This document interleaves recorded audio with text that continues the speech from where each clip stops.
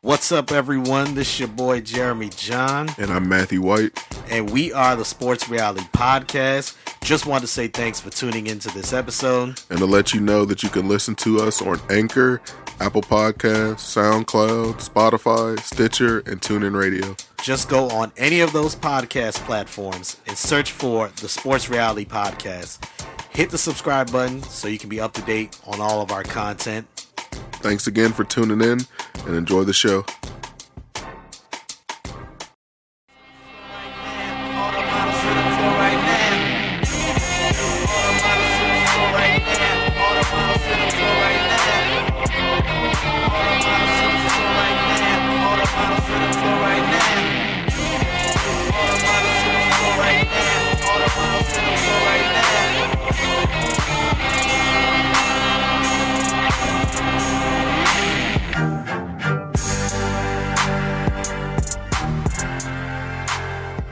What's up, everyone? Welcome to the 122nd edition of the Sports Reality.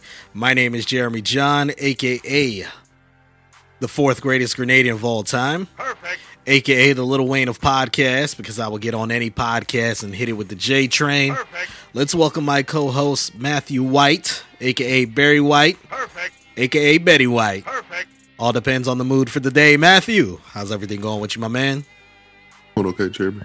How's everything going with you? I am doing as good as you can be. Getting a little busy with school again. Started back up. I know I mentioned this before, but this is now week 3 of the semester. So, more than a quarter away through at least this session. Then I'll have the following session in a couple more weeks. And then, at the end of this semester in December, I would have completed 15 credits. But yeah, it is going fine. How is the week so far? It is hump day for you, or for us, Matthew. How is it going so far for you? Going pretty good. Anything in the culinary ventures lately? Nothing yet. I made pizza yesterday. Perfect. It actually came out better. I found a different recipe, but didn't come out the way I wanted it to, but it still was good. You ever had a situation like that? Yeah, that's pleasant surprises. Yeah, you're just like, man, this is not what it was supposed to be, but hey, it's still pretty good. I'm trying to master, so I haven't mastered yet, so let me not say I've mastered, but I've gotten used to the thin crust pizza, like Lute's, the thin square pizzas. So I've been, practicing that. I'm trying to now master the only good product of Pizza Hut, the original pan pizza. Perfect. Like, you remember those personal pan pizzas?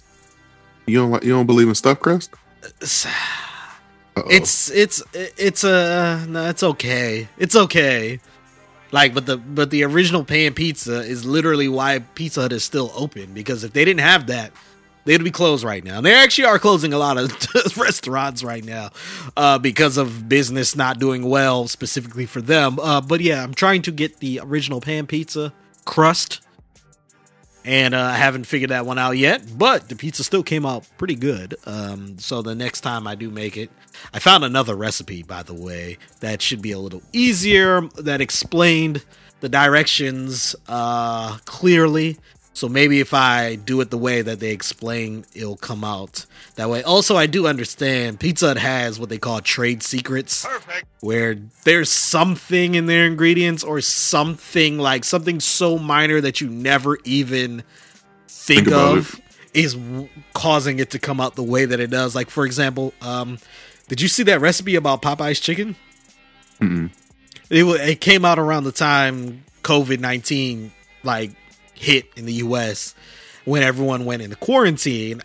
They came out with a recipe. I think Popeyes even dropped the recipe. It was like, yo, here's the recipe for our chicken. And it was like one seasoning is like the key. Everyone thought they figured it out by, adding the buttermilk or adding milk to the batter or this and that. And then it's like, oh yeah, but you're missing this seasoning. And the seasoning ended up running out because so many people ended up buying it during quarantine, and it was on Amazon. That's how I saw it, but it was out, and yeah, it's something like that. So, anyways, we got a lot to get into for this week's episode. We're going to talk about unfortunately, some untimely deaths in the NBA or basketball as a whole. 3 individuals, 3, you can say legends in their own way, passed away over the week. We'll also get into the rest of the NBA postseason. NFL, man, the season is starting in a week, in 8 days, man. So we'll talk about things that are coming out of NFL training camps. We'll also get into some Major League Baseball, some NHL, some Formula One. Got to talk about my man Lewis Hamilton. We'll also get into our sports free zone, where we'll talk about mini strokes and Adele, and our Reddit topic of the week, where and I found this on Twitter, by a gentleman who posted this. He goes by NFL Malik with 2 eyes. We were trying to get him on to actually interview him to discuss this list, but unfortunately, because of schedules, we couldn't get it, but we're still going to talk about it. He made an NFL quarterback rapper comparison list where he has an NFL quarterback and he compares them to a current rapper and gives his assessment. So we'll go over that, and then we'll also, give our assessment of if it's true or not, and we'll go from there. I just want to remind you all to subscribe to the podcast where podcasts are available, and that includes Apple Podcasts, Anchor, Spotify, Stitcher, TuneIn, Google Play, and a lot more. Just Google the Sports Reality Podcast, find the podcast platform of your choice, subscribe, leave a review so we could grow and reach more people. Let's now get into the basketball world. We are mourning the loss of 3 individuals. First, Lute Olsen, the former Arizona Wildcats head coach. He had a crazy stint where I think it was 22 consecutive years of making the NCAA tournament. And I think Coach K may finally catch up.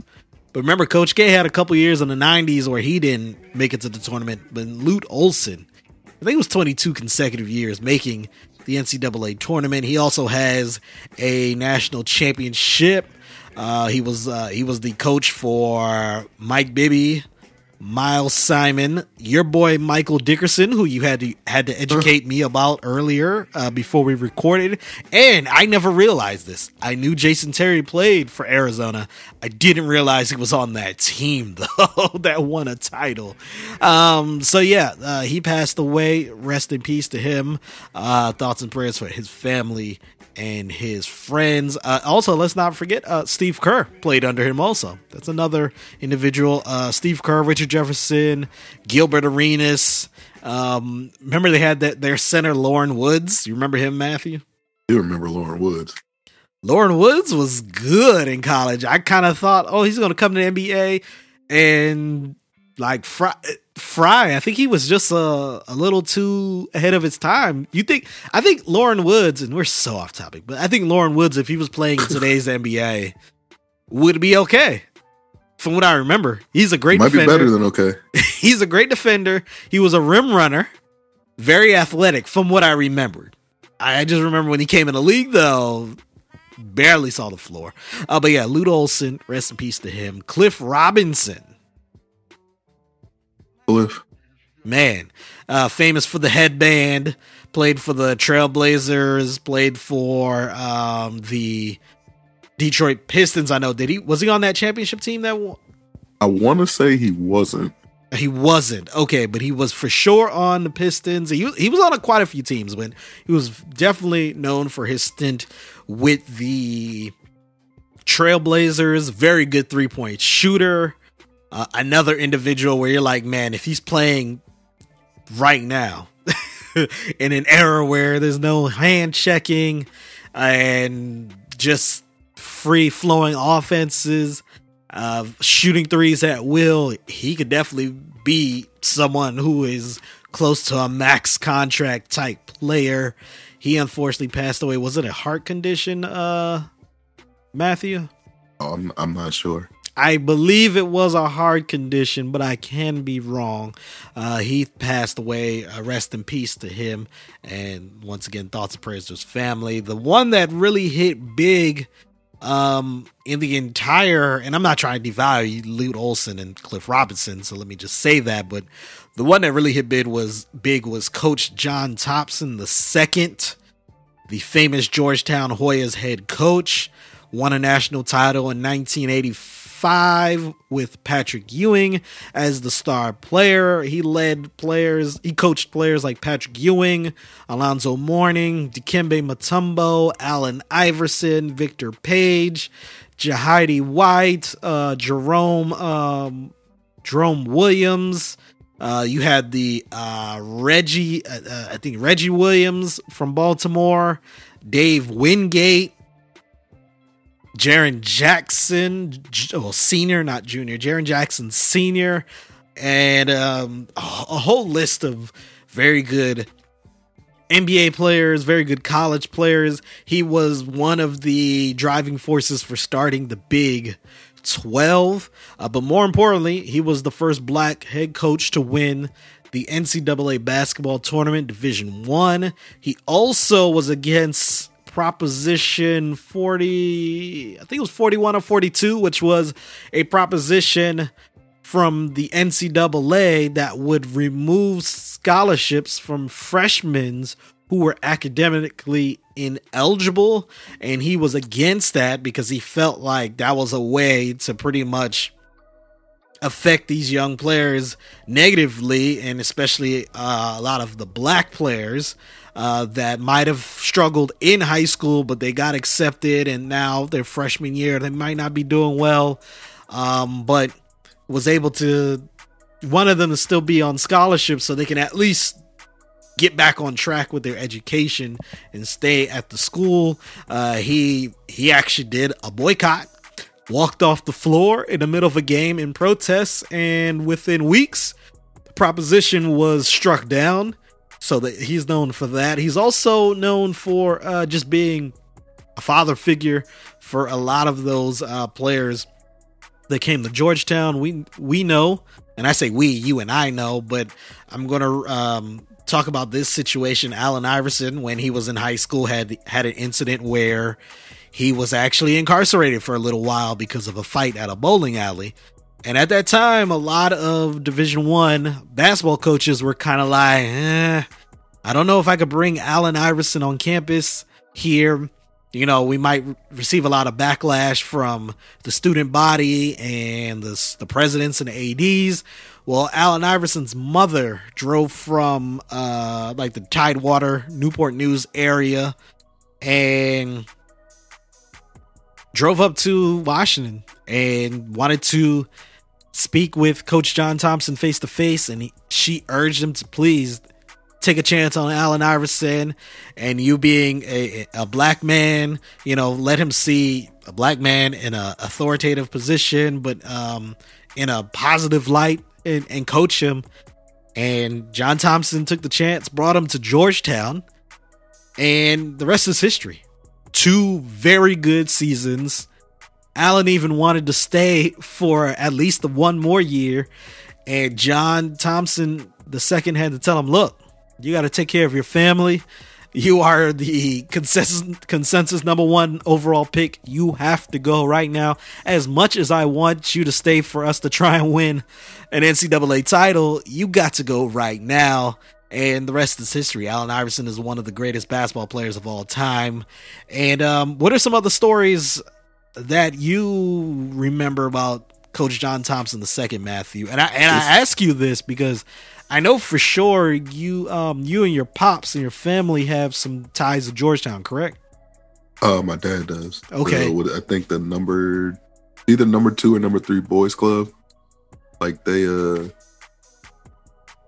I don't know, I guess went to high school around the same time. So they were like, would run into each other. Mm-hmm.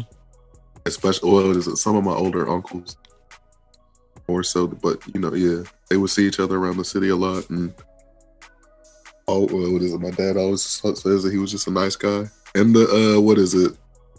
They would see each other randomly at boxing matches at the old Cap Center. Yeah, he's been talking about John Thompson a lot recently. I'm gonna say this again. We got to somehow get your pops on here to talk about just sports and old time sports, because he's always dropping gems. When I come over there, and always dropping gems about someone in the game who did this, and that. So we got to get him on. But yes, John Thompson, he was given the chance after coaching. What was was it St. Anthony's? Was that the name of the high school? I think so. Yeah, it's no longer open, but he coached that school and ended up going to Georgetown. Georgetown gave him a shot, and there you go. He ends up amounting a whole bunch of wins, Final Four appearances. In the stretch when he had Patrick Ewing, they went to the finals 4 years. They only won once, but they went there 4 years. They didn't pull Buffalo Bills and lose all 4 years. Perfect. But let's think about who they lost to. They lost to North Carolina with Michael Jordan and James Worthy and Sam Perkins. Big team. they lost to Villanova. Yeah, it was Villanova they lost to. That was the game where Villanova just slowed the game down by just passing the ball, running 4 corners. And that was literally the last year of the no shot clock. So that's how they lost. And they beat Houston. That was the Houston team that had Hakeem Olajuwon and Clyde Drexler. I might have misquoted myself. I know for sure they went to 3. Did I say 4? You said 4. Yeah, so they went 3 out of 4 years, I believe. But yes, John Thompson III is also known for a street legend. Do you know the story behind that legend? No. So, Alonzo Mourning, while he was at Georgetown, was very cool with a gentleman by the name of Rayful Edmonds. Rayful Edmonds, for those that don't know, was a huge drug kingpin in the late 80s and early 90s, especially back when DC was the murder capital of the United States. And, Alonzo was chilling with Rayful Edmonds. They were associates, and the FBI came on campus and told John Thompson, hey, Alonzo and some of your other players, we're seeing that in the nightlife, they're hanging out with Rayful Edmonds and his crew. The legend is that John Thompson called for Rayful Edmonds to come onto the campus of Georgetown, to come to his office. And in that office, the legend is that John Thompson said, hey, don't you dare step anywhere close to Georgetown or even any of my players. And if you do, I'm going to have my people deal with your people. And you never really saw Alonzo Mourning chilling with Rayful Edmonds again. And then eventually Rayful Edmonds was incarcerated on drug conspiracy charges and is still incarcerated right now. But that was the one street legend. You mentioned that John Thompson III, very nice individual. I met him one time years back at a Wizards game. Real cool.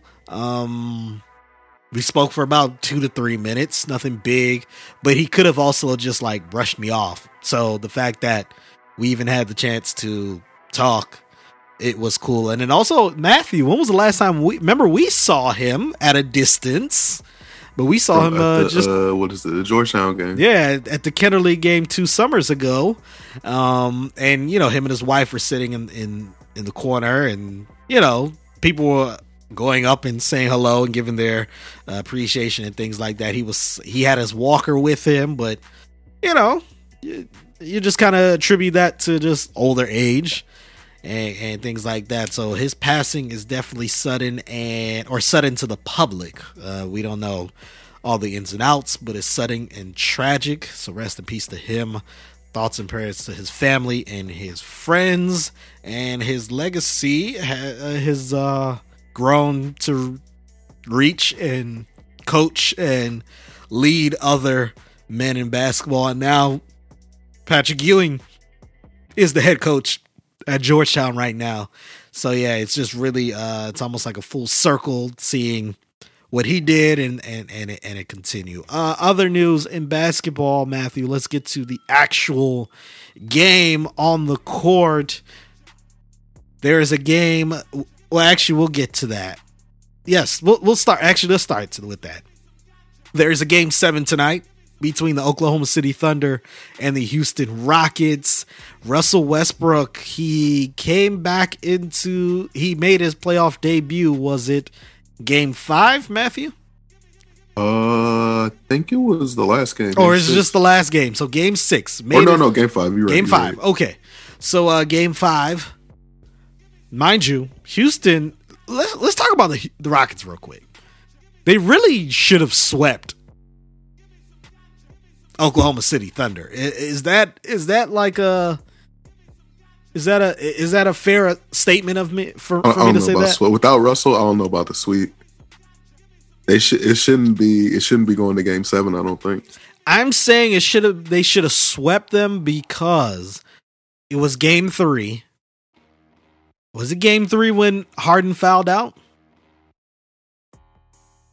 I think it was game 3 when Harden fouled out, and Harden was playing well, but you can't foul out first of all, for you as James Harden to get 6 fouls in a game, that's a lot. Rare. That's rare, and it's almost hard. Like, you got to be aiming for that.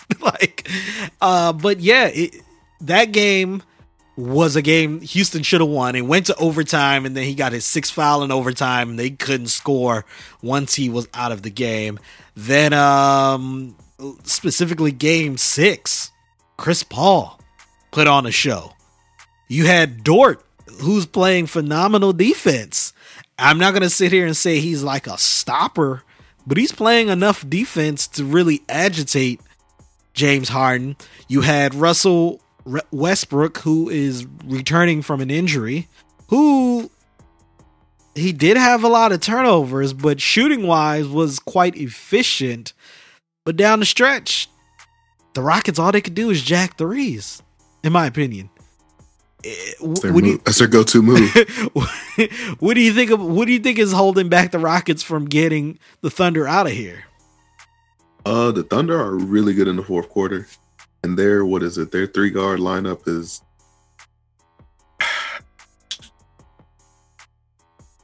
It's pretty good.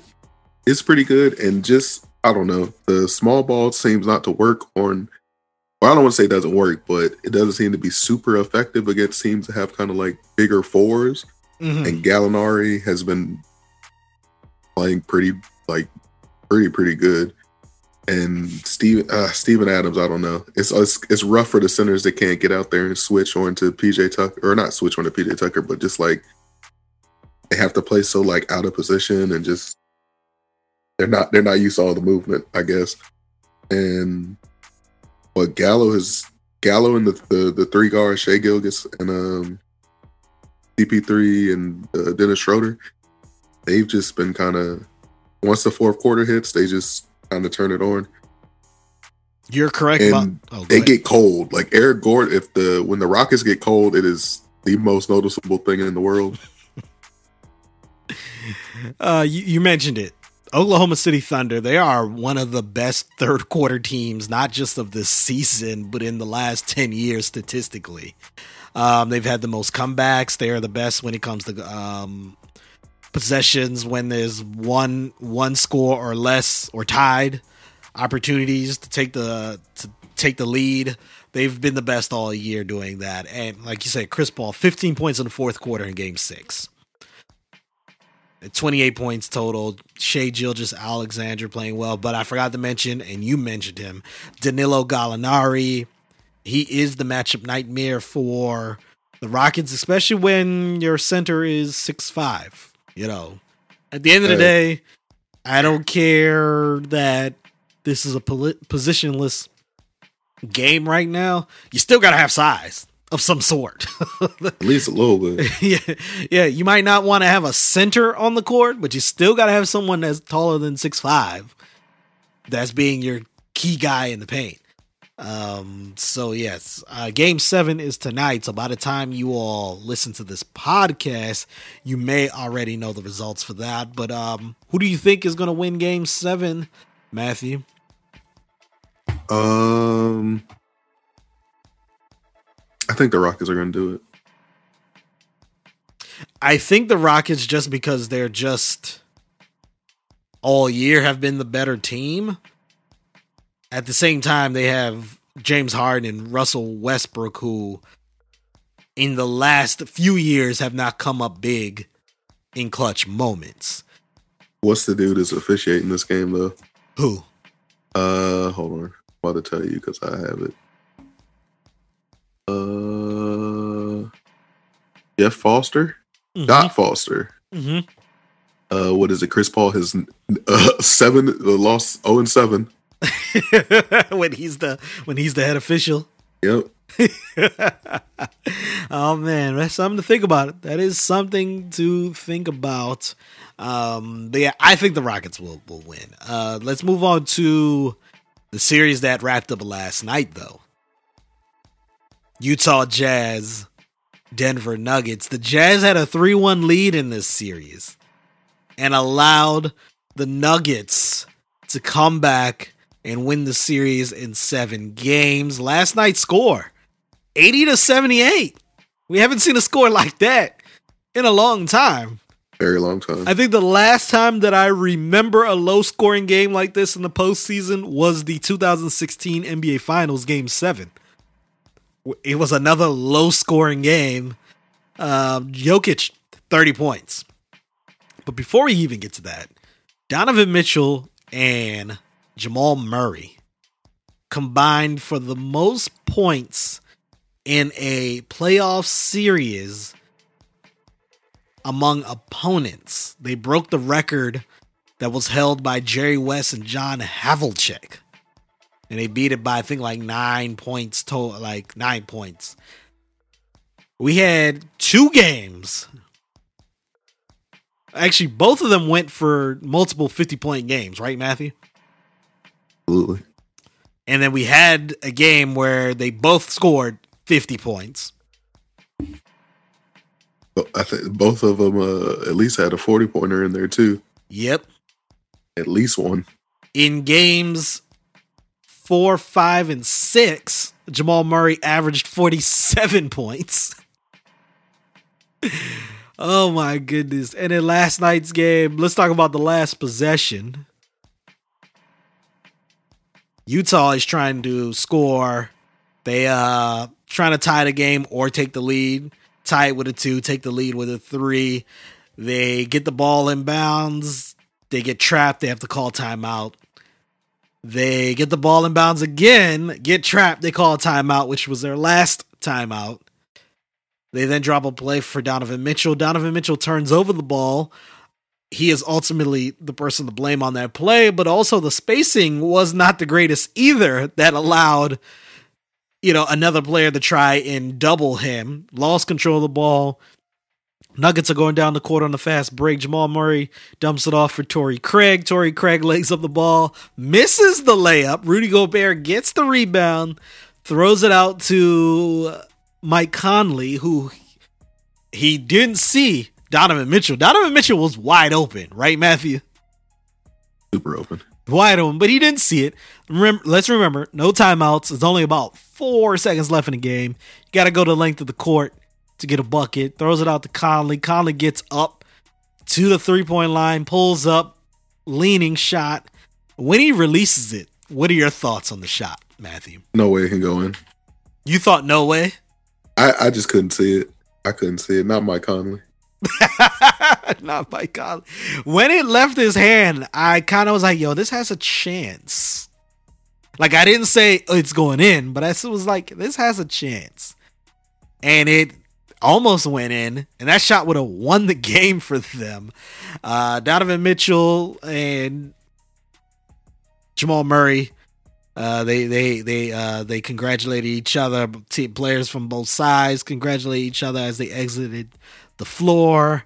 The Nuggets are now moving on to face the Clippers, and we'll talk about that previous series coming up soon. The other series that's going on, Boston is up 2-0 on the Raptors. Boston, I think, is just... they're actually better when one star isn't there. Is that a fair assessment, Matthew? And by star, you mean Gordon Hayward? Or one. True. He's good. We gotta stop talking bad about him. He's good, but you understand what I'm saying. Yeah. No, I feel like when one person is not there, they actually play better. It may be because it's at the end of the day, there's still one basketball on the floor. Hey, that makes sense.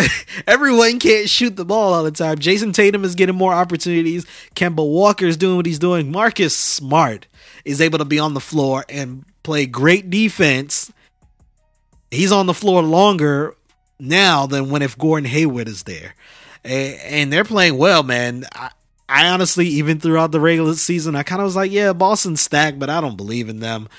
They're looking pretty good right now. And Toronto is kind of looking like, you know what? It took them beatable. Not just beatable. It took them a long time. It took them 60 games into the year, and COVID-19, a break, and a lot of playing games, and even the first round. It took them until now to be like, you know what? Maybe we need someone like Kawhi on this team. Because Kawhi can be that just go-to scorer that they need right now. And that's all they need. They just need a flat-out bucket getter. And, I mean, you had him with Kawhi Leonard, but fortunately he left in free agency. So, yeah, it's just... I thought they would have been okay. I'm not saying they would have won a title, but I thought they would have been able to put up a better fight than they have so far in these first two games. They're down 0-2. The Bucks and Heat. They had game one the other night. Jimmy Butler, 40 points in a win. Heat are up 1-0. Giannis Antetokounmpo, if you look at his stats, they're phenomenal. I think he had 19 points, 10 plus rebounds, almost had a triple-double, but he took only 7 or 8 shots all game. And more importantly, he was atrocious from the free throw line. And when you look at, they literally lost by 1 or 2 possessions. Some of those things are the difference. Can be the difference. Now, Giannis was upset when he was asked by a media member about how come he didn't play defense down the stretch on Jimmy Butler. Fair question. I was just about to ask you, Matthew. Is that a fair question? The defensive player of the year. Exactly. When you are the defensive player of the year, and yes, Giannis did win defensive player of the year over the last week. If you're going to be that guy and you see Jimmy Butler is just going off, at some point you got to say, hey, I am checking this guy. I'm going to make sure he doesn't beat us from now on. If we lose because of someone else, okay.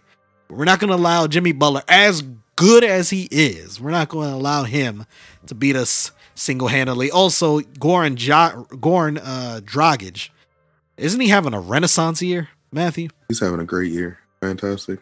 Renaissance year. You know, earlier we were talking about Nunn, who is also good. But Nunn was the guy early in the season. But now, you know, as we got to the bubble, Dragic has been playing really, really good.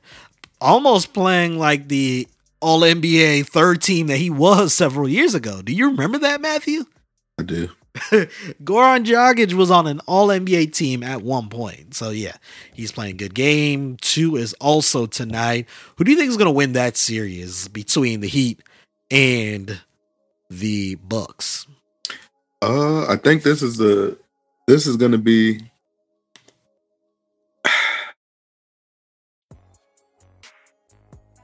I want to say that since the bubble has started, the Miami Heat has been the team that nobody really wants to play. and I think the Miami Heat might pull this one off. If I had they're kind of deep. They have Bam, one of the most improved players in the NBA. Nobody's really is a good matchup for Giannis, but he can play defense on him a little bit. They got bodies for him, like Jimmy Butler can play defense on him, Iguodala, Jay Crowder, and Eric Bledsoe, and unfortunately, one of my favorite players, Chris Middleton, is just not. They've been struggling a little bit since the playoffs have started. I didn't know Chris Middleton was one of your favorite players, to be honest. Love Chris Middleton. I did not 50, know 40, that. 90 club. You got to love him.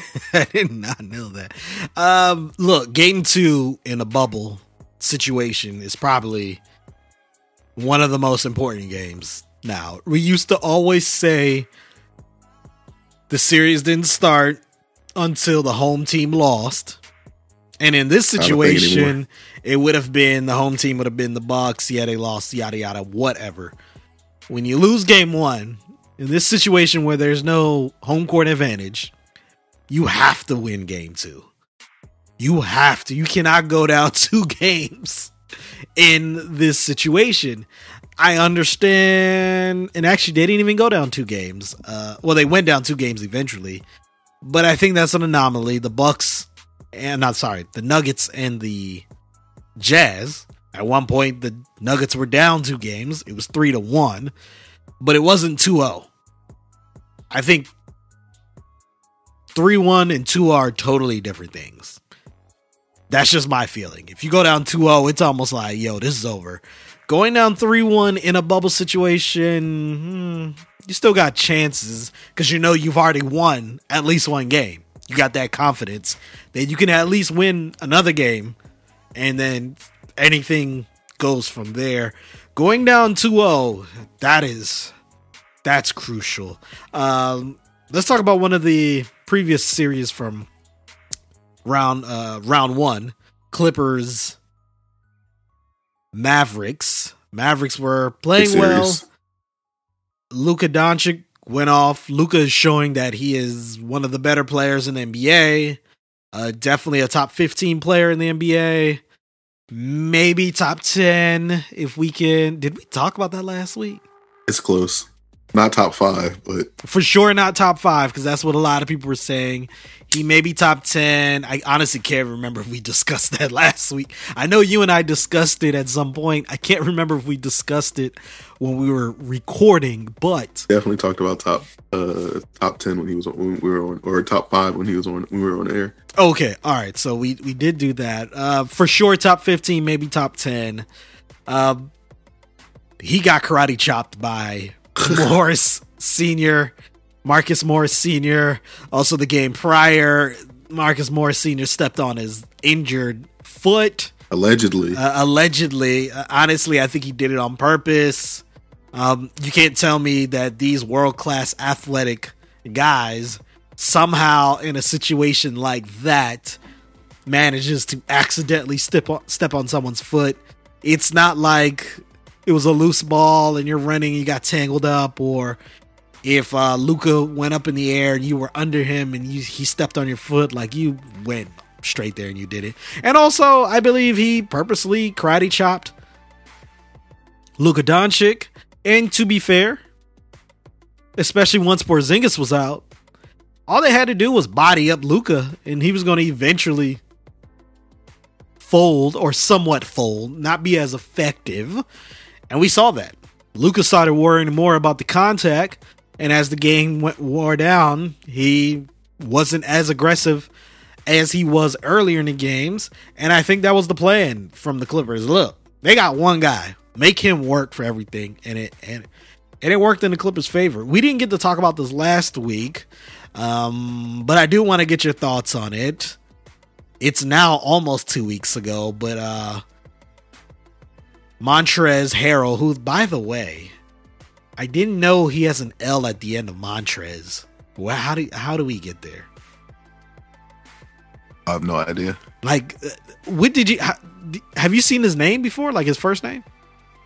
I don't think so. Unless I must not have. Unless it's Montrezl, and we've been pronouncing it incorrect. But it's Montrez, but there's an L at the end of his name. Anyway, Montrezl Harrell and Luka Doncic got tangled up. Luka was complaining to the referees, and the alleged quote from Montrezl Harrell was, "Shut up, you bitch ass white boy." Perfect. And social media kind of, went on a tear, went on a craze. It was trending for a little while.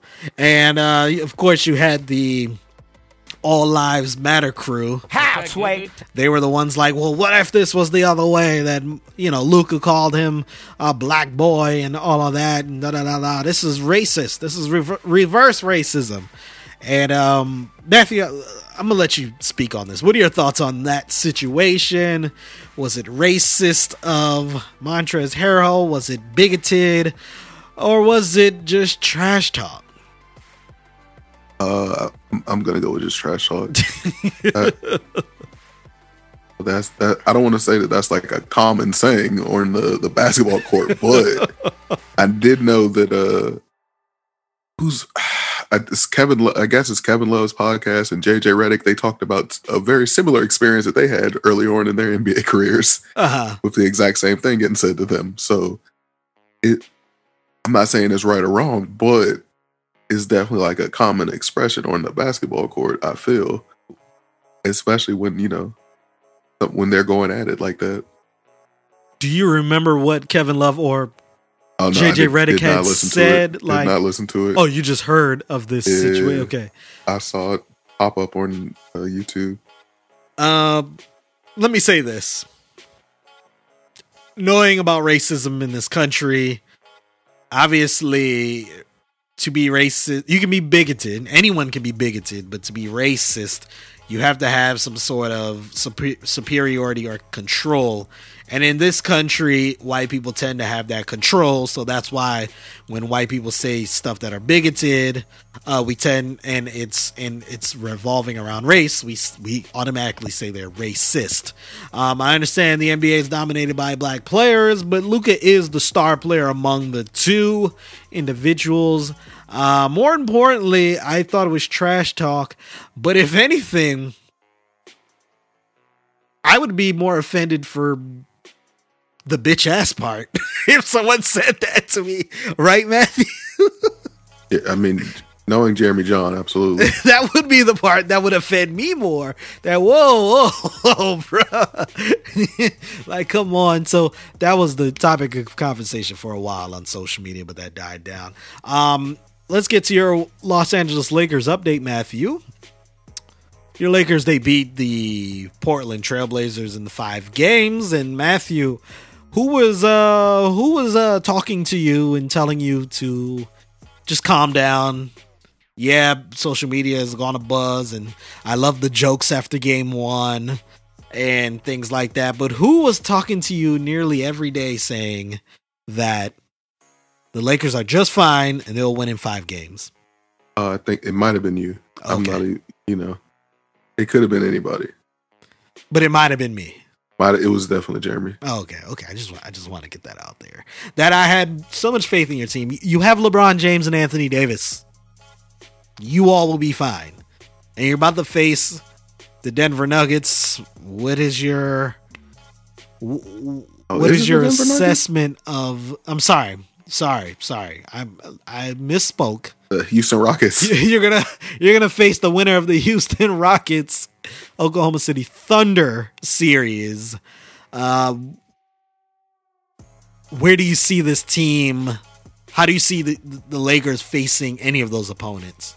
Like, how do you think they will fare? I would much rather them play the Oklahoma City Thunder, just because I think they match up a little bit better. But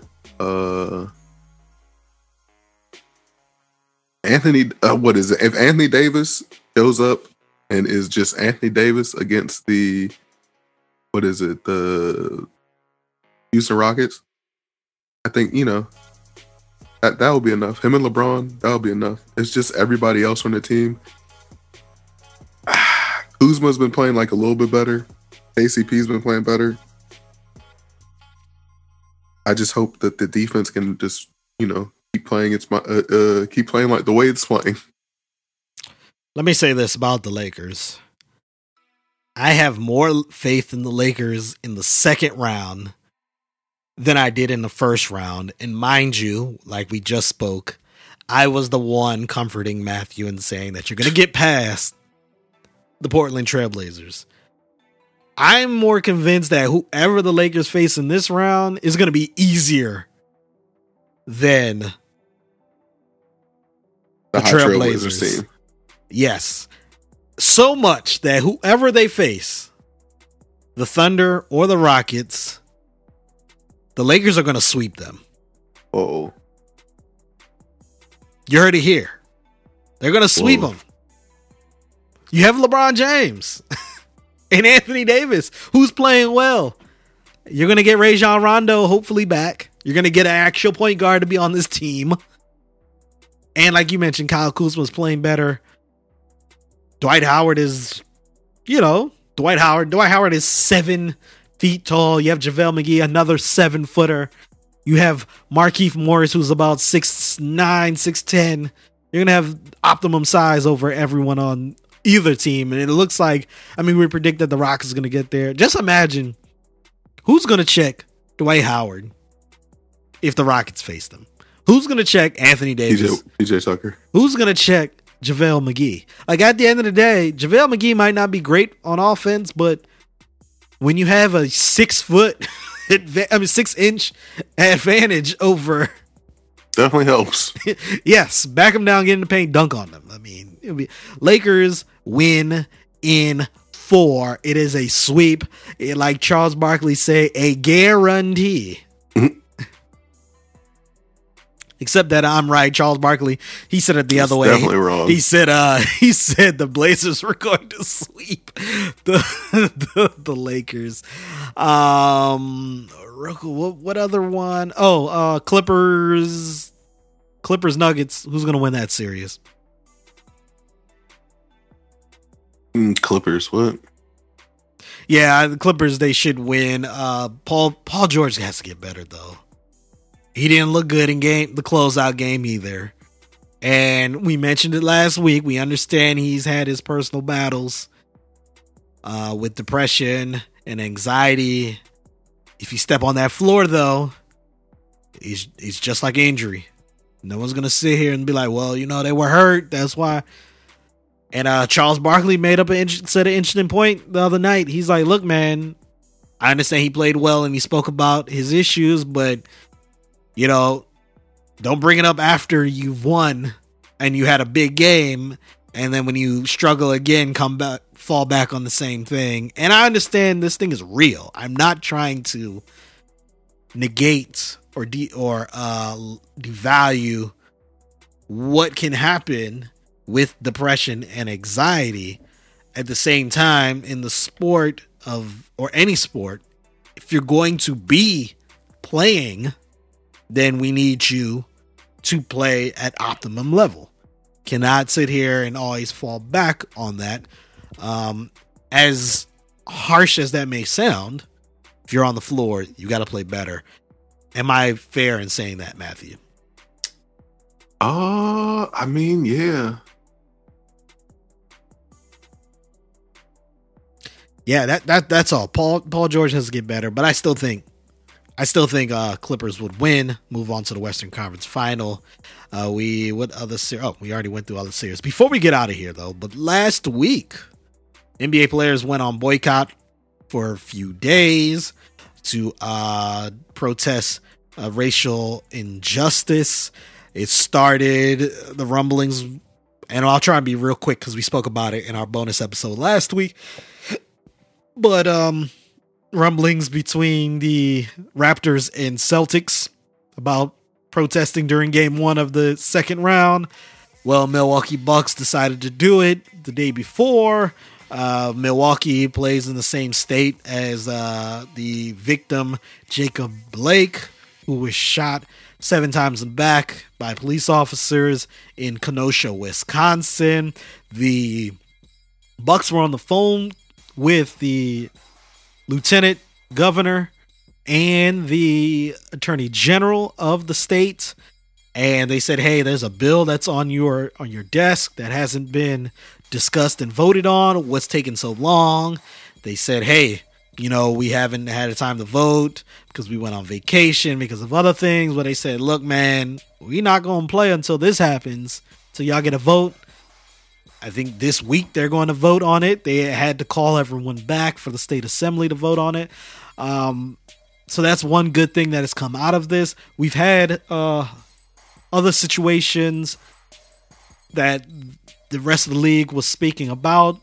They had meetings. They said that the voice of reasoning between the players and the owners was shockingly Michael Jordan. Perfect. Shockingly Michael Jordan. I guess they had to get the guy who was one of the greatest basketball players and an owner to discuss this stuff with them. And he was able to basically be a conduit for both sides. The owners asked the players, well, what do you want? The players said, hey, we need more. We don't need reactive movements in the social justice movement. We need proactive. We need you all to spend more money on initiatives. We need you to do more in PSAs, do more in the community than what you're currently doing. And the owners agreed they're going to do more, so the players came back. So for all those people who say, oh, what? Well, you just go on a boycott for a few days and then you're back playing again. What did it prove? This is what it proved. You had Wisconsin, they're actually going to vote on a bill that's going to curb a lot of these police shootings, police brutality, and hold police accountable.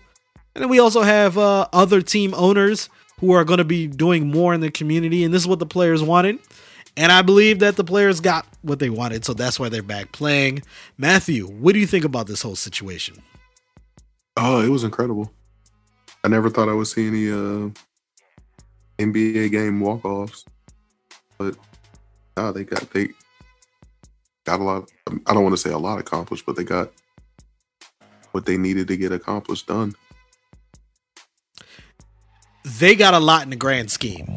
They did. Oh, no, definitely. Because they could have easily, these guys, look, let me say this to you all. I understand they're black men. This is a black league. They make a lot of money. At the same time, they didn't have to. Like, people have this sense that, okay, well, you make a lot of money. Oh, you have to give back. No, you don't. We appreciate when they give back. Guys like LeBron James, who've built schools on their own money, who has his foundations, and not just him. Almost every player has a foundation right now that they're committing money and resources to. At the end of the day, they don't have to. So for the fact that they're doing it is already a plus, and they're reaching people. And they're reaching the powers that be to make changes. I'm happy with what they're doing. Anyone who complains about what they're doing is really just being a hater. That'll wrap it up here for our NBA segment. Let's now get into the NFL. Excuse me. Your boy Leonard Fournette, Matthew, Couldn't believe it. Was released by the Jacksonville Jaguars. Jacksonville, their head coach, came out and said, man, we've been trying to get a trade and we had no offers or any offers that worked for us. We even tried to get, a 5th and a 6th round pick and we couldn't get anything for Leonard Fournette. So we just had to let him go. Leonard Fournette is filing a grievance against the team for some suspensions and fines that he has got over his stint in Jacksonville. Leonard Fournette, do you think he still has anything left in the tank? I mean, he's only been in the league for 4 years, right? Is it 4 years? Yeah, 4 years. I think he's been in the league. Yeah, he has 3 or 4. He's not has not been in the league that long. And one of the years was, I think he sat most of the time from an injury. Mm-hmm. Now, you say he has more in the tank, right? Absolutely. I think he does also. So, Matthew, which team do you think will benefit? Team or teams would benefit from Leonard Fournette? Tampa, one of the Brady teams, either Tampa or the New England Patriots. I like how you say one of the Brady teams. Gotta be. Yeah, those are actually two very good landing spots for Leonard Fournette. I don't know who's in Miami. Might be a team also. I don't know who their running back is. Partly, I mean, because of that. John McCoy, Shady. Who? Miami? Oh no! My bad. Thought you. That's Tampa's. Yeah. So Miami might be a team. I'm trying to think of another team that may need another running back. Look, if you're the Washington football team, I don't know. I know they're kind of loaded per se, but you did lose Darius Geis. So and Bryce Love is coming off of a knee injury from not last year, the year before. He hasn't stepped foot on an NFL field yet. And, you signed Peyton Barber. Okay, whatever. That guy can easily be released. Halfway. And, I think the Washington football team could be a possible landing spot. I know Seattle has Chris Carson, but, I mean, is it going to hurt to add a Leonard Fournette? I think so. Now, those are just teams that come to the top of my head. They could be other teams that I'm not even thinking about right now. Other news in the NFL, Jim Irsay, the owner of the Indianapolis Colts, he came up with a statement yesterday, a shocking statement, because he agrees with Black Lives Matter. Perfect. He put out a statement. He said, if you say all lives matter, you're missing the entire point. Put out a statement where he said, hey, man, until Black lives are valued, then we're not going to have peace in this country. And it's just a shocker from Jim Irsay for him to say that, knowing his history and background, not just his, but family background and things like that. Wow, that was a shocker. But yes, Jim Irsay is at least saying that he agrees with the Black Lives Matter movement.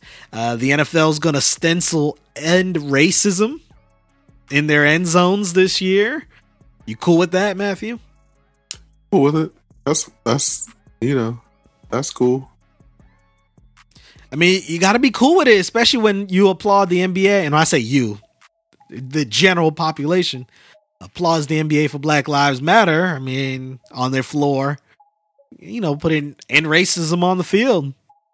That you got to applaud them for that. Joe Mixon, your boy Joe Mixon. You like Joe Mixon, right? He's pretty good. Shocking. I didn't think he was going to last this long. I didn't think he was going to get this far, honestly, with the incident in Oklahoma. I really didn't think. I thought he was just going to be, buried and never really get a true shot. He got a shot in the NFL, played well, got his extension, 4-year extension, I think worth, and I have the date, I have it right here. Where is it? 4-year extension, $48 million. So yeah, making money there. Other NFL news, Alvin Kamara isn't really happy with his deal. He wants a new deal. There was a report that he was going to either hold out and or not show up for the remainder of training camp, and him and his agent came out and said that is false. Yes, we want a new deal, and we think we're on the right path of a new deal, but I will be showing up to camp. He also said I never asked for a trade request, so yeah, he's going to be there at least for the foreseeable future. Tyrell Williams, he was placed on injured reserve after an injury with the Raiders. Matthew, let's now get to the Minnesota Vikings watch.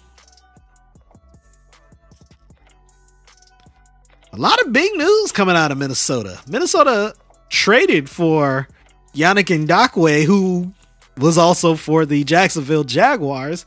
Traded for him. He was not able to reach a long-term deal because of the franchise tag rules.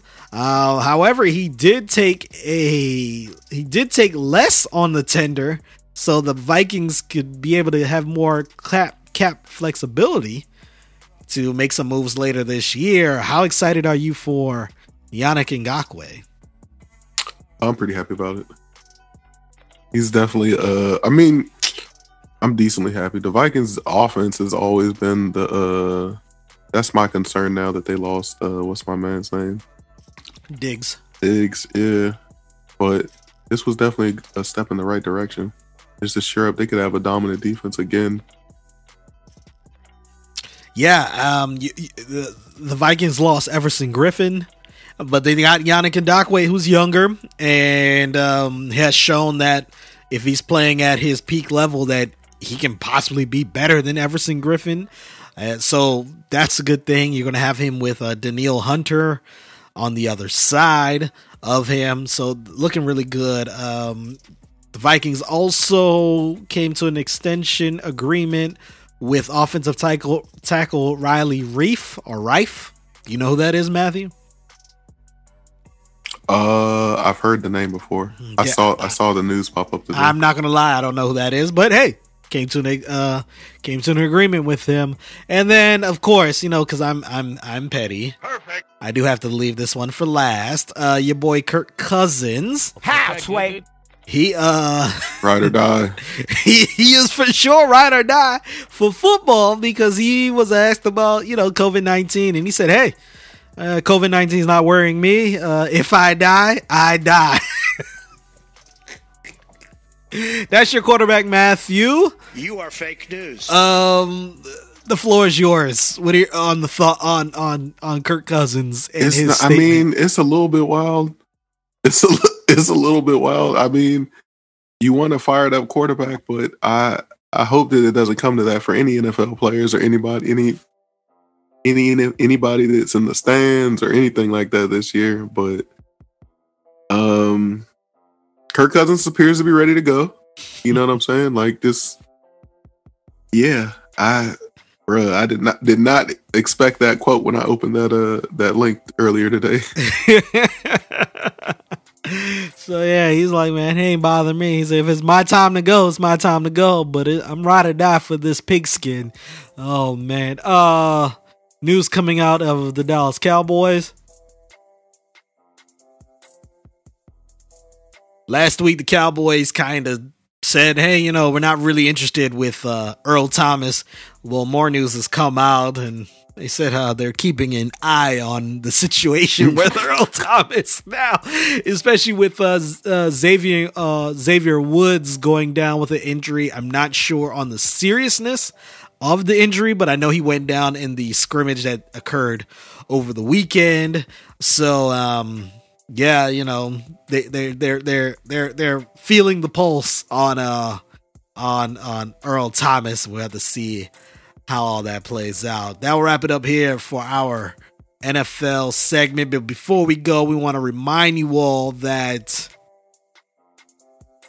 oh yeah, we got a few reminders. Next week is going to be our NFL preview episode where we talk about the 2020 NFL season, preview everything, all the storylines, predictions, stuff like that. The other announcement, the GFFFL has returned. We will have our GFFL draft on Labor Day Monday at 3 p.m. The draft will be live streamed. Perfect. So if you want to be part of the shenanigans, seeing our draft live, make sure you go on our YouTube page, the Sports Reality Media Network. Find our YouTube page, subscribe. Also, we'll be dropping links on Twitter and Facebook. Or if you know me personally, just hit me up personally. I'll give you the link. The draft will be at 3 p.m. on Labor Day Monday, but the room will be opened approximately 15 minutes before the draft. The live stream will be open, and you'll be able to tune into the live stream. We have a lot planned for the draft, so make sure you check it out. Let's now get into our quick hitter segment. Lewis Hamilton. Perfect. The greatest Grenadian of all time. Perfect. Number one on the list. He won another another race over the weekend. I feel like, let me look that up real quick. He is either like one win away from tying Michael Schumacher, I think, or two. But either way, the dude is balling. He is, I'm going to try and look it up real quick. Lewis Hamilton career wins. He has 88 career wins, getting real close to Michael Schumacher. 2 wins behind Michael Schumacher to tie, 3 to win, and there's quite a few races left just in this season. So shout out to him, the greatest Grenadian of all time. Perfect. Other news, the NHL Stanley Cup postseason. Matthew, have you been following that? Not at all. I have not. And I usually do. But, you know, with school and with the channels that the playoffs are on, I don't have all of them. Actually, no, I do have them. I don't even know why I haven't seen them. Anyways, I guess it's hockey. I guess that's what it is. There's 4 series going around right now in the conference semis. Vegas Golden Knights up 3-2 over the Vancouver Canucks. The Dallas Stars have a 3-2 lead over the Colorado Avalanche. The New York Islanders, who defeated the Capitals, they have a 3-2 lead over the Philadelphia Flyers. And the Tampa Bay Lightning have defeated the Boston Bruins 4-1. That is our extent of our Stanley Cup championship, Stanley Cup playoffs coverage. And did you hear about Donald Trump trying to talk to the commissioner of the Big Ten to resume games? Did you hear about that? I did not. Well, he had a conversation. However, the Big Ten still said, yeah, we're not playing football right now. But yeah, your boy Donald Trump, you are fake news. He tried to get them to play and said it was best for the country. And he said, yeah, we're the decisions now. We're on the 1 yard line. He didn't say which 1 yard line though. Perfect. So are we on the 1 yard line on the goal line? Got 99 to go. We got 99 to go. Oh man, so yeah. There has been some college football that started already. We've had some scrimmages that have happened in some of those mid-major conferences. And then I think Oklahoma was talking about putting one of their games on pay-per-view. Like what? Like, would you pay for a pay-per-view college football game? No possible. It would have to be Georgia. What is it? Alabama. I would not pay for any pay-per-view college football game. I would not pay for any pay-per-view college sports game. Period. But if it was $4. No. It's not even the money; it's the principle. I'm not paying to why? What? I already pay cable, like, or not me personally. Someone's paying the cable bill. Perfect. You know what I'm saying? We already got cable. Why I gotta go to pay per view? The only time I will play for pay per view like willingly is if it's gonna be like the greatest fight of all time, or Manny Pacquiao fighting somebody else. Or if like the NFL and NBA say, hey, look, we're going to allow you to hear everything that is being said on the floor and on the field. You pay $10 or even $20 for this game. I'll do it. Be like, no, I'm trying to hear everyone mic'd up. I'm trying to hear it all. I'm trying to hear the trash talking. And I'm trying to like feel the game as if I'm there on the field in court. That's the only pay-per-view I would be willing to pay for. That'll wrap it up here for our our quick hitters. Let's now get into our championship of the week. Every week we celebrate those that do well, and we criticize those that do not. Starting with you, Matthew, who's your champ of the week? Got a 3-part champ of the week this week for Jimmy Butler, Jason Tatum, and Brandon Ingram. All 3 of them doing great things in different ways. Jimmy Butler going bananas to help beat the number 1 seed Milwaukee Bucks in the second round of the playoffs. Jason Tatum still I hate to say that a Boston Celtics player is just phenomenal, but Jason Tatum seems to be at that phenomenal level in these playoffs. And Brandon Ingram, one of my favorite basketball players, winning Most Improved Player of the Year. Perfect. Yeah, man. Those are some good choices. We didn't get to mention it. Brandon Ingram, yes, he wins Most Improved Player of the Year. When we spoke about that a few weeks ago, I know Bam Adebayo was someone said, I think we mentioned both of them that we would have been like, hey. I'd have been happy with him getting it too. Would have been happy with either, and we predicted that it was going to go either way. I just can't remember for sure if we locked on Brandon Ingram, but he was definitely one of the candidates in our opinion. So shout out to him and the others. My champ of the week goes to Donovan Mitchell. Baby, wanna chill. He got a contract extension or offered a contract extension today. so yes, shout out to him and good look out. Good luck for him. Matthew, who's your chump of the week? Oh, the Jacksonville Jaguars. For literally kicking off their tank season. They might be doing a 2-year tank season, trust the process type of situation by trading and cutting all their good players. Perfect. And yeah, they just nonsensical moves mostly. Yo, they drafted Jalen Ramsey, who they eventually traded away.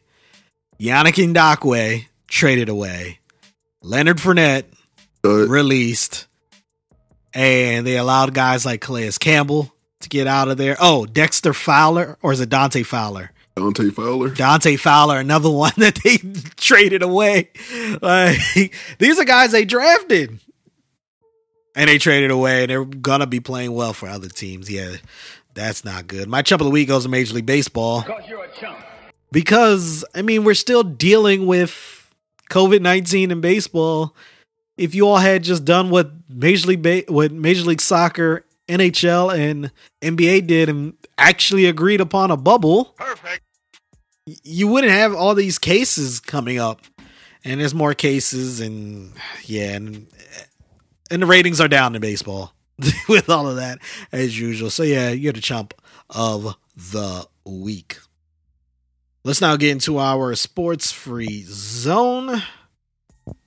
I got to bring up the rundown, Matthew. I can't even remember what we were going to talk about. Oh, here we go. Chadwick Boseman, man. Rest in peace to Chadwick Boseman. Chadwick Boseman, man. One of the best actors in the game right now. He is famous for numerous roles, for his role portraying Thurgood Marshall.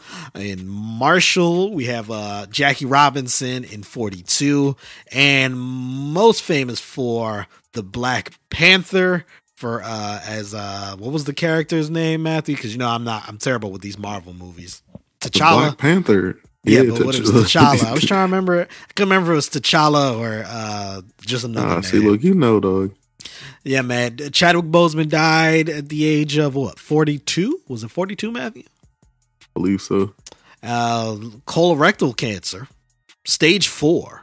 And word has come out that he's been dealing with this for several years.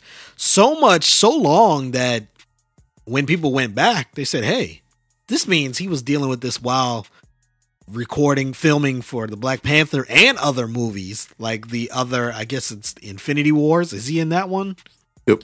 Yeah, and then some of the other Marvel ones, and then even some of his other movies that he was in, he was dealing with that. Chadwick Boseman went to Howard University, and he was one of the students that gained a scholarship that was provided by Denzel Washington. He always commended Denzel Washington and thanked him for the opportunity because he said without Denzel, he would not be in the position that he is in. Man, a lot of people, when the news broke, man, I definitely felt like, whoa, like that's tough.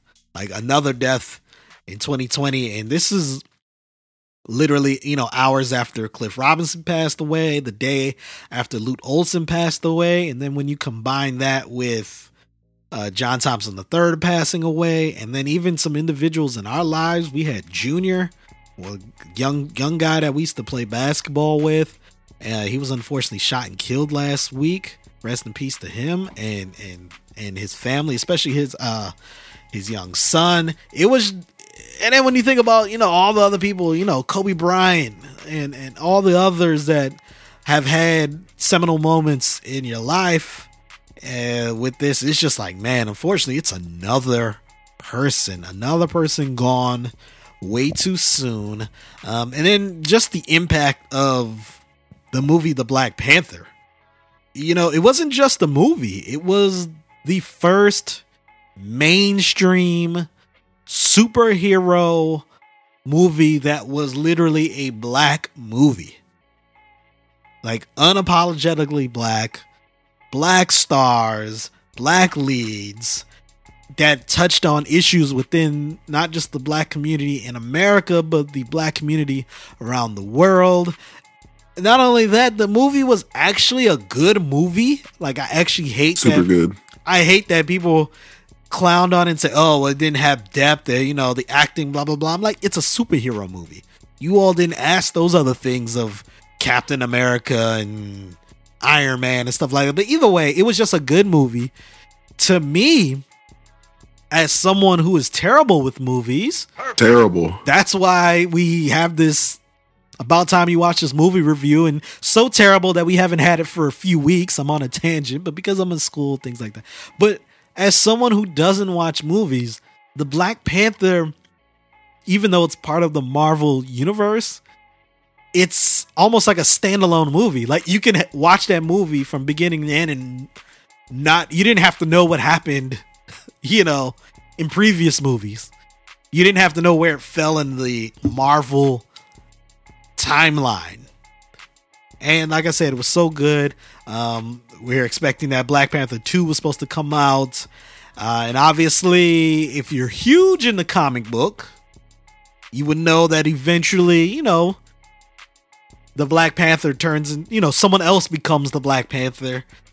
But now, unfortunately, because of real life situations, we're going to have to see if this movie is going to come out. And if it does, how it's going to come out. I believe Marvel's still going to put it out, but how are they going to address this? And then you've had a lot of people who've come out and say, look, I've had to tell my young children who liked or loved the Black Panther that, the guy who was the Black Panther unfortunately died in real life. Like, that was the impact of this movie. And if I remember correctly, this movie came out during Black History 2018. Like, that was a huge thing. Matthew, I've been rapping a lot about Chadwick Boseman. What do you have to say about him? Oh, he was an incredible actor. It's crazy to think about that he was dealing with this and alongside going and just acting in some of the best movies that have come out in recent memory. Like, not just Black Panther, he's been in his Jackie Robinson movies and his classics. I don't know. It's been a rough week for deaths. His death was so impactful that ABC put Black Panther on Sunday commercial free. Crazy. Commercial free, and then did a special after about it. Mind you, he passed away on a Friday night. Sunday night they had his movie on. Like, man. I know he was married. I don't know if he has children, man, but yeah, man, he's going to be really missed. And 2020 is just, if anything, it's taught us that, we got to value everyone who's in your life and stuff like that. That's what 2020 has definitely taught me. Let's get to something that isn't as sad, but, it's within politics. It's about your boy, Donald Trump. You are fake news. Donald Trump is in the news as usual, but this time someone was writing a book or an article. I can't remember if it was a book or an article, but they mentioned that Trump had a medical emergency scare last year where he had to be rushed to Walter Reed. And that's the hospital that the president and his staff and the higher ups go to. And it was an unscheduled appointment because of, there's certain things that have to be done when going there to Walter Reed. They have to shut down roads, shut down airspace, the motorcade. They have to plan that carefully. They also have to get his doctor to the White House. And they have to get the doctor to the White House to then be part of the motorcade to go to Walter Reed. Well, none of that happened. Donald Trump showed up to the hospital. They did do some tests and things like that. He was able to go home. But the individual who's writing this was in the West Wing at the time the president left. And he is alleging that word got around that this is a serious medical issue and that they warned Mike Pence, the vice president, that he may have to step in and be the acting president if Trump has to go under anesthesia. Trump is now refuting that, and he said, I did not have any, quote, mini strokes. So now it had people thinking like, whoa, hold on. No one mentioned what the medical issue was. Why are you coming up with mini strokes? So it's almost like he's telling on himself. So now word has gotten out that he's had mini strokes. And have you ever heard of mini strokes, Matthew? I have not. Yep. So mini strokes are pretty much like strokes, but not permanent, like actual strokes. You can actually bounce back from a mini stroke within an hour and everything is fine. But it is a sign that you may possibly have another stroke in the future. This is on top of all the other craziness with Donald Trump throughout the last 4 years. Not looking too good. Election day is less than 100 days away. Please go and vote. Let's now get to the shenanigans. The funny part. We always got to leave this segment with something hilarious or funny or uplifting. Adele over the weekend. Adele mentioned that, hey, she really misses Nottingham Carnival because this is the time of the year that they would have had Carnival in Nottingham. And she posted a photo on Instagram. And the photo was of her in a Jamaica bikini and Bantu knots. And initially, when I heard people talking about Adele, talking about going to Carnival, I thought it was just like a tweet where she mentioned it and people were getting on her. And I kind of was like, yeah, Adele she's from the UK. They do know about these things. And Nottingham is a very huge carnival and things like that. But then I saw the IG photo and I said, oh, I understand why people are upset. Now, Matthew, knowing what you saw the photo, right? The photo. Based on the photo, would you say that it is cultural appropriation?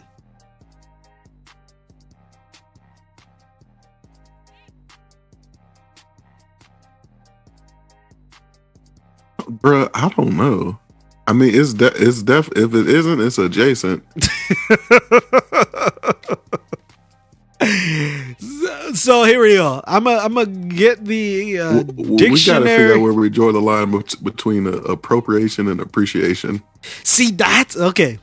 So here it is. If we're going by a definition, cultural appropriation is the adoption of an element or elements of one culture or identity by members of another culture or identity. They said this can be controversial when members of a dominant culture appropriate from disadvantaged minority cultures. That's what this is, kind of. I'm going to repeat the definition again. It is the adoption of an element or elements of one culture or identity by members of another culture or identity. Based on the Adele photo, it was for sure cultural appropriation. Perfect.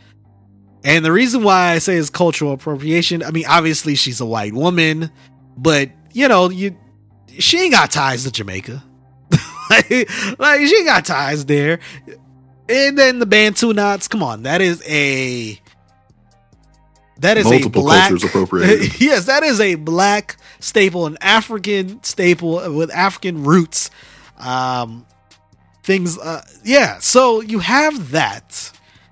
You have, like I said, the bikini, the Bantu knots, you being a white woman. Now, I'll also add this. I believe this situation wasn't as bad as like other situations of cultural appropriation. For example, we've had white celebrities who have done something and then tried to brand it as something new. Like, for example, we've had issues with the Boxer Kardashians. Yeah, what did you say, Matthew? Boxer braids. Yes, boxer braids. Box braids. So we've had that where like the Kardashians will say, "Oh, look at this. They'll do a hairstyle and then say it's new, it's innovative." And then black people have to come out and say, "Look, what are you talking about? We've been doing that for literally millenniums right now. And how is it now all of a sudden you're getting praised for it, but when we got denigrated for it?" And that's the big key. Adele could have simply, like, what if Adele was just in a regular carnival outfit? I have no problem with her being in a regular carnival outfit. But when you go with the whole Bantu knots, Jamaica bikini, yeah, that's going a little too far.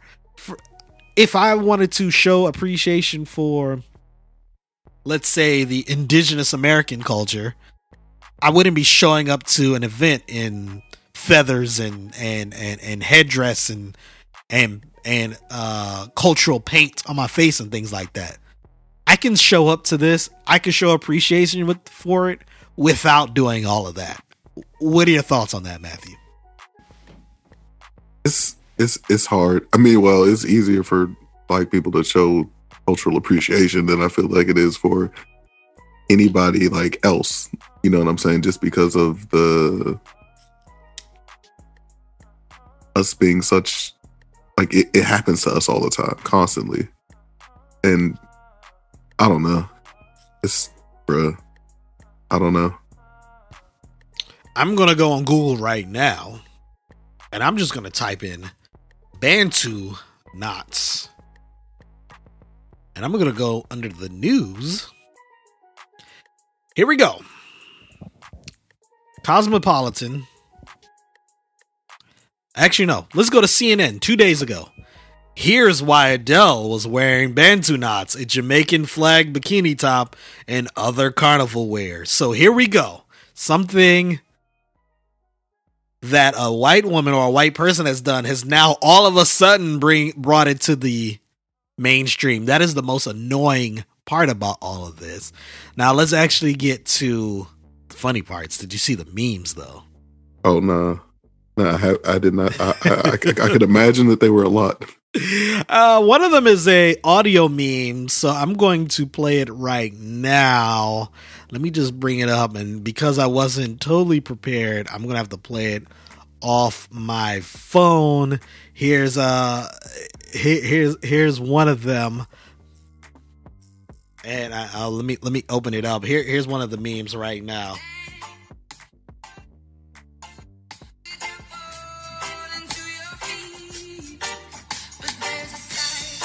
So now, everyone was just taking classic slapper. Yeah, and just like her classic songs and just putting them to reggae and dancehall beats. And everyone's just like, yo, this whole situation is kind of funny, but like these songs are actually fire right now. So I have another one here. Here's another one. This one was the funniest one to me.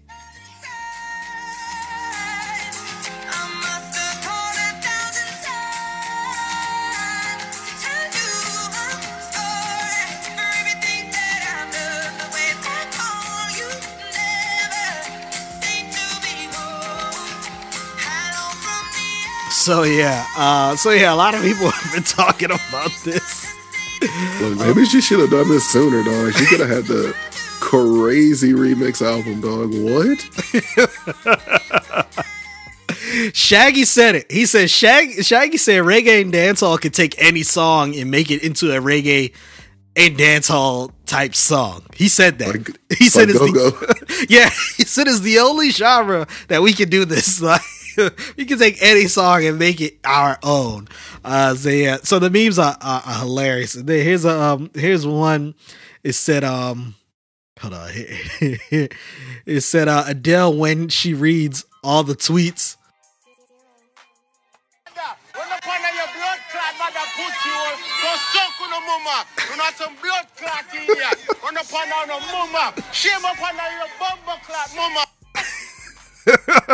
So they said that's Adele when she rolls up in the exact tweet says Adele when she reads all y'all tweets about her culturally appropriated. Yeah, she about to hit you up, dog. Oh man, that will wrap it up here for our sports free zone. Let's now get into our Reddit topic of the week. Every week we go on Reddit, we find an interesting topic, discussion, article, bring it here to the table for you all. This one I actually saw on Twitter first, but I did actually see it eventually on Reddit. This is from NFL Malik with 2 I's, so NFL MALIIK on Twitter. He is a very good follow. I follow him. Last week he did a comparison between rappers and NFL quarterbacks, and I think he did the entire league. Maybe. Let's start plus some. Hey, plus some, yes, for sure. Let's go down the line here. He has for Matthew Stafford. He compares him to rapper Big Sean, and his assessment is talented yet frustrating. Could be better in a different situation, but does head scratching things. Does that fit for Big Sean? Accurate. Very accurate. Very accurate. Oh man. He does have one. He has Joe Burrow. Now this white boy as a rapper, I don't know who this is. Gotta be Jack Harlow, right? Is it Jack Harlow? I assume it's yes. It is. It is Jack Harlow. Yes. So he has a photo of Jack Harlow, and he says the world waits to see if he's a one-year wonder. So that's the next one. Really accurate. Cam Newton. He has Wale. Says very talented yet overly criticized. What do you think? Is 4 for 4 right now. That's like this is my first time seeing this list, and it is incredible. I agree with him on that. Very talented yet overly criticized. All right, here we go. For Lamar Jackson, he has Roddy Ricch. Has made a great impact on the game early in his career. I haven't listened to a Roddy Ricch album, but the Roddy Ricch songs or features I've heard on the radio, classics, they've all been good to me. Hey. There hasn't been one song that I've said, oh yeah, turn that thing off, or I don't care. This is probably the one where I don't agree. And maybe Matthew, you would agree. Maybe do not disrespect Lil Uzi like this, please. Hear me? Lil Uzi Vert. I'm not a big fan of Lil Uzi Vert. That's the first problem. He does have a couple songs here and there where I'm like, yeah, to me it's a couple. He has a couple songs here and there where I'm like, all right, yeah, this is good. But overall, he compares Lil Uzi Vert to Patrick Mahomes. Hey, look, I'm not mad at it, like at all. Not mad at it at all. What? He says his flashy style has proven doubters wrong and has elevated to the top. That's where I disagree. He ain't at the top or. Lil Uzi is I don't know though. He's special. That's all you can really say about him. He's special. That's the first. Different. That's the first one I don't agree with. I don't agree with there, but. We'll go to the next one. He compares J. Cole to Russell Wilson, a do-it-all guy that has carried the team on his back. Very versatile. What do you have to say about that, Matthew? Hey, look, that's a good one too. J. Cole, Mr. Do-It-All. Here we go. Da Baby. He compares him to Baker Mayfield. He said he is everybody else has been kind of like, yeah, this one's a good too, but for a bad reason. He said a little dog with a big bark, proven to be one-dimensional. The jig is almost up. I don't know. I don't want the smoke from the baby. He done killed a person already. And people up at the Louis Vuitton store. I was about to say, fight people at the LV knocking people's pants off. Definitely don't want no problems with him. How you get punched and your pants fall off? You just went into the fight in the wrong situation. You was about to go to the pool or something. Just definitely not prepared to fight somebody in the Louis store. NFL Malik, and that's NFL Malik, NFL MALIIK on Twitter. Make sure you go follow him. He says he asked for Lil Baby, the people's favorite, and he compares Lil Baby to Deshaun Watson. I'm mad at it. Look, Lil Baby, that's my guy. Lil Baby, look, as of September 2nd,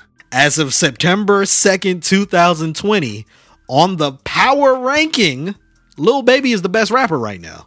Hey. Is that fair, Matthew? Look, hit machine. That's all. Look, that's. I'm not saying very accurate. I'm not saying he's the best rapper in the game. I'm just saying at this very moment, he's the best right now. And disagree with it.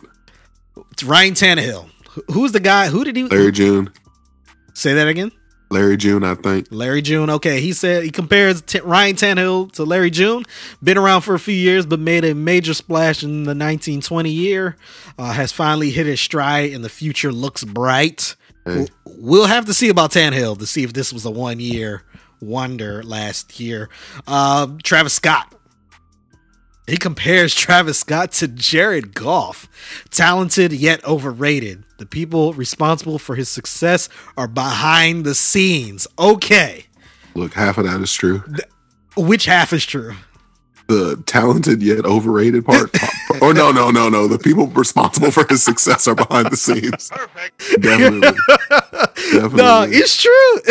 It's true. It just hurts because I actually like Travis Scott, but it hurts to have him compared to Jared Goff. That's the part that hurts me, but it's true.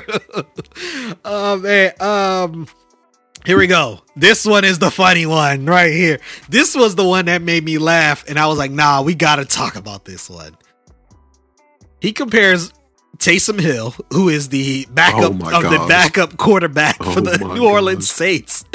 Third string fullback. He compares him to Post Malone. He said he has a dedicated fanboys out to prove he isn't just a gimmick. Perfect. That one is probably the most spot on he's had. This dude, startlingly accurate. Taysom Hill, as a white guy, is struggling to make it on the field as a quarterback, and that's how I feel about Post Malone. Post Malone ain't good.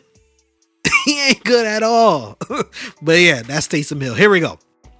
He compares Chance the Rapper to Derek Carr. Big split. I don't even like Chance the Rapper, and I think Chance the Rapper is like.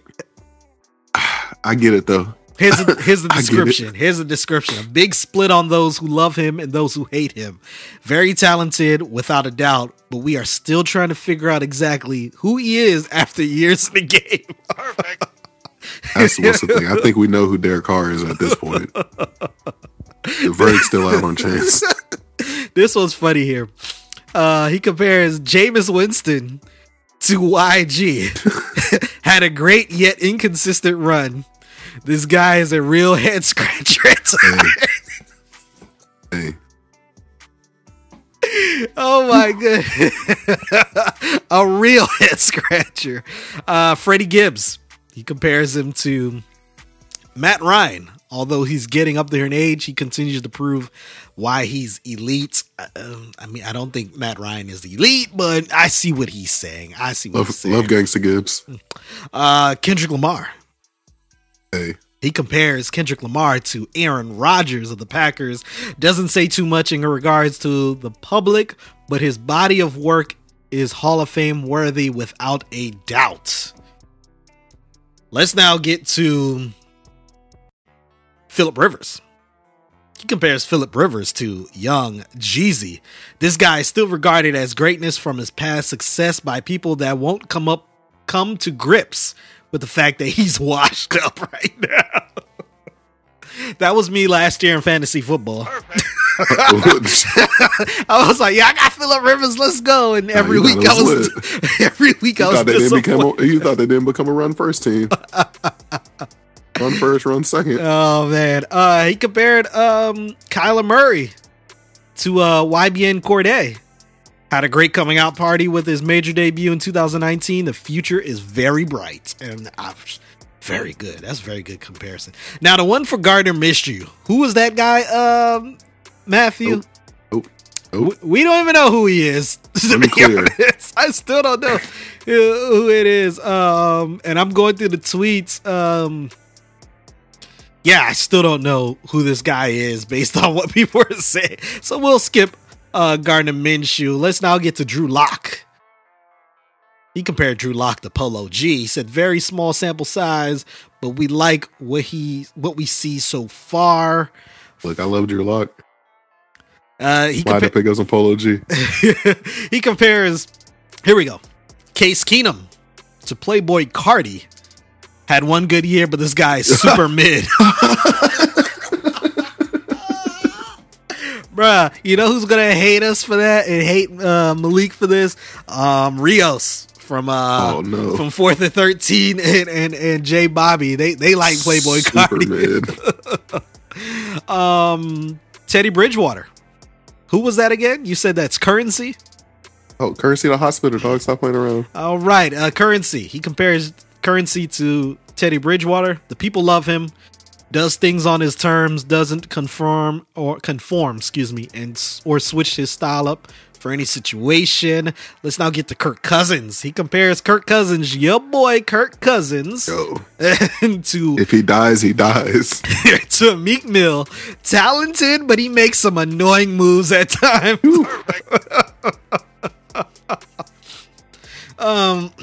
Here we go. Jimmy Garoppolo of the San Francisco 49ers. He compares him to Quavo of the Migos. He said the ladies love him, but this guy is questionable when everything is dependent on him.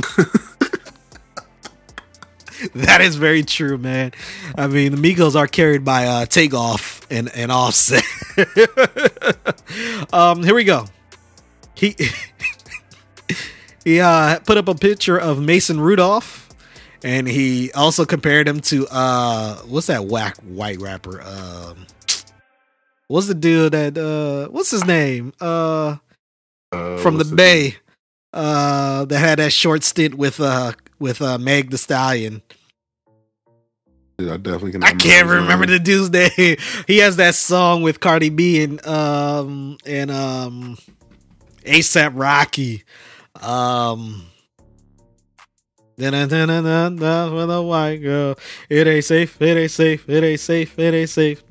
know that song I'm talking? I know the song. I just not remember his name. I can't remember his name to save my life right now.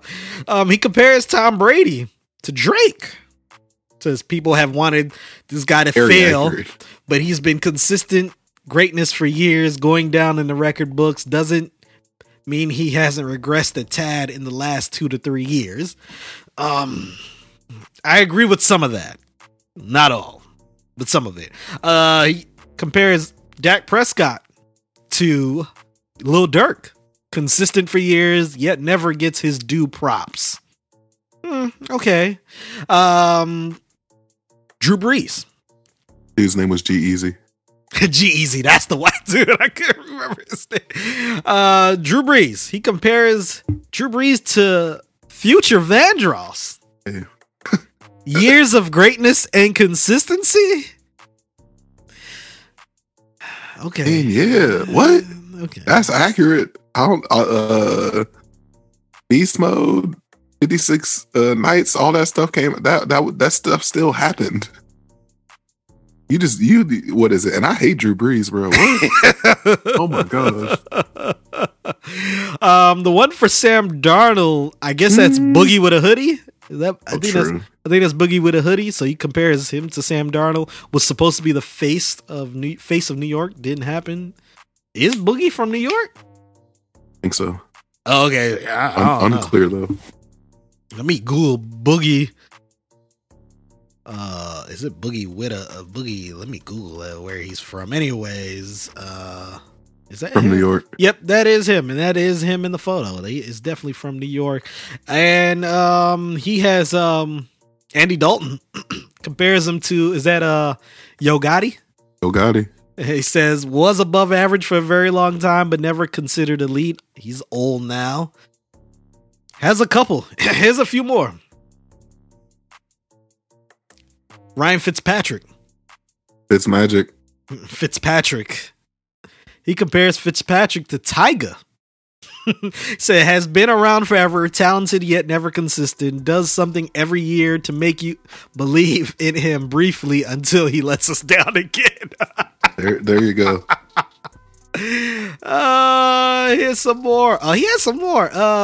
He compared Andrew Luck to Mac Miller, gone too soon.